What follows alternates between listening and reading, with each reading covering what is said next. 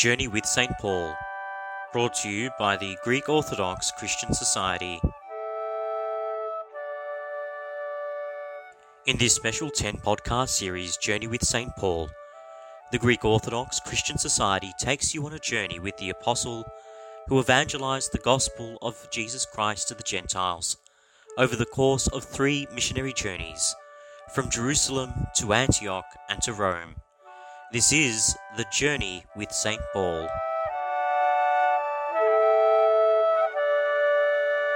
In the previous podcasts, we looked at St. Paul's background, his conversion, and his fervent attempts to begin preaching, which were met with suspicion by Christians and death threats by the Jewish authorities. We learned how his old friend Barnabas stretched out his hand and brought him into the church and enlisted him in the growth of the new Christian community at Antioch, and how the elders at Antioch prayed and fasted and appointed Barnabas and Paul to begin a missionary journey to bring the gospel message to other parts of the world. This missionary activity began in 47 AD and ended with Paul's death in 64 AD in Rome, and was the main reason for the spread of Christianity throughout the Roman Empire. St. John Chrysostom, who loved St. Paul, once said, "There are 2 kinds of priests. There are those whose world is their parish, and those whose parish is the world." St. Paul's parish was the world, and he reached out as far as he could go. Paul and Barnabas set sail with Mark John as their helper, and this journey lasted from about 46 to 48 AD.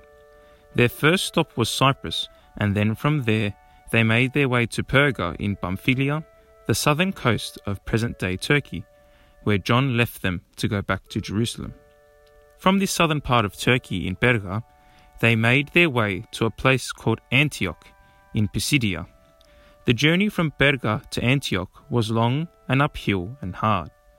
It was approximately a 200-kilometre journey. Imagine if you wanted to walk from Sydney to Bathurst. You would walk along flat country and then uphill to the Blue Mountains for 2 or 3 days, and then keep going on for another few days to reach Bathurst. This is how long it would have taken Paul and Barnabas to go from the coast up the mountains to Pisidia.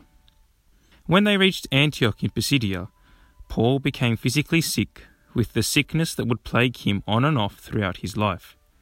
Some say that it was malaria. Others say it was epilepsy. And yet, others say it was migraines. We learn later in his letter to the Galatians that the people of Antioch were very attentive. "And my trial which was in my flesh, you did not despise or reject me, but you received me as an angel of God." They went to the synagogue and began preaching, and many received them, but they were removed from the city after the jealousy of some of the Jews rose up, and a persecution broke out against Paul and Barnabas. They then travelled to Iconium and taught in the Jewish synagogue, where a great number of Jews and Gentiles converted to the faith. But again, they had to leave soon after, as some of the Jews stirred up trouble for the 2 missionaries and devised a plot to remove them. Next was Lystra and Derbe, where the Church of Galatia was planted. In Lystra they met Timothy as a young boy who lived with his widowed mother and grandmother. Their home became the centre of Paul and Barnabas' work in the area. Timothy's father had been a pagan, and his mother was Jewish. You can just imagine the young Timothy following Paul here and there, listening and absorbing everything that Paul and Barnabas said. In the years to come, Timothy was to be one of Paul's most valuable fellow workers. In Lystra, Paul heals a lame man, and all the people become so excited because they think that the gods have visited them. They call Barnabas Zeus, and they call Paul Hermes. In ancient mythology, Hermes is the herald and messenger. They called Paul Hermes because he was the chief speaker. Then the priests of Zeus prepared a special ceremony with all the people to make a sacrifice before them with oxen and garlands. When Paul reprimands them and tries to stop them, the crowd turns ugly. Jews from Antioch and Iconium, who had come there to stir up trouble for Paul, took advantage of the situation and persuaded the multitudes to stone Paul. And they dragged his body out of the city supposing him to be dead. However, Barnabas with some of the new Christians of Lystra lift Paul's battered body and take him to a house to recover. And the next day they depart for Derbe, about 60 kilometres from there. How hard must that journey have been, with a bruised and battered body that did not even have time to recover properly. In Derbe, they continued with the same pattern of missionary work. They would begin preaching in the synagogues. Some of the Jews would accept the message, but most would reject it. Then the apostles would speak to the Gentiles, and many accepted the teachings of Christ and became Christian. And the first Christian community in that area would be established. Seeing this growth, however, the Jews would stir up trouble among the general population and force Paul and Barnabas to leave the area. Leaving Derbe, they travelled back to the places they had taught at in Lystra, Iconium and Antioch, strengthening the new Christian community and appointing elders in every church to establish the new Christian communities on firm ground. As the apostles spread the gospel throughout the whole world, they did not serve as bishops, that is, local leaders of any particular Christian community, but they ordained elders or bishops as they travelled throughout the empire and established local churches. The Church of Galatia was the first church established during Paul's missionary journeys. He was to visit them again, and he wrote to them. He did not simply preach the gospel and then abandon them. He continued to be interested in them, to build them up, to advise them, to worry about them. This is beautifully expressed in his letter to the Galatians, written some time after. The letter is full of pain and love, because the church of Galatia was being led astray by those who came after Paul and tried to sabotage his teachings.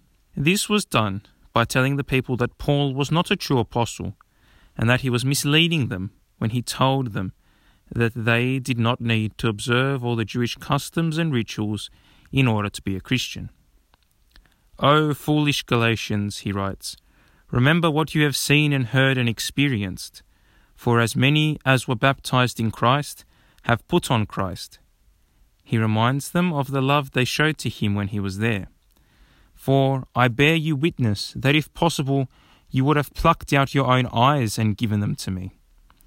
And he pleads with them, "My little children, for whom I labour in birth, again, until Christ is formed in you." And finally, he urges them not to succumb to a narrow-minded and legalistic faith, which he expresses so beautifully. "There is neither Jew nor Greek, there is neither slave nor free, there is neither male nor female, for you are all one in Christ." These few expressions from St. Paul in his letter to the Galatians give us a strong glimpse into the establishment of this first Christian community. It reveals powerful experiences of the Holy Spirit at work in the early church. Remember what you have seen and heard and experienced. And it expresses the moving love that existed between Paul and these first Christians. And you would have plucked out your own eyes and given them to me. And my little children, for whom I labour in birth again. A moving testament of his fatherly love and of his spiritual fatherhood in general. He is not detached and impersonal in his missionary work. Rather, his heart is brimming over with love and concern, and he is intensely involved in their spiritual progress and their salvation. Paul's letter to the Galatians shows Paul's ability to grasp, as no other apostle, the essence and consequences of Christ's message, detaching it from narrow-minded legalism. You are all one in Christ, and as many as have been baptized in Christ have put on Christ. So finally, after 3 years, Paul and Barnabas returned to where they began in Antioch, and they reported all that God had done with them, and that he had opened the door of faith to the Gentiles. They stayed in Antioch for some time, but soon men began coming from Jerusalem to unsettle the new Christian communities by preaching that the Gentiles must be circumcised and observe all the laws of Moses. So, Paul, with the other church leaders, were appointed to go to Jerusalem to address this first major issue in the church, which needed to be resolved. We will speak about this briefly in the next podcast, before we begin with Paul's second missionary journey.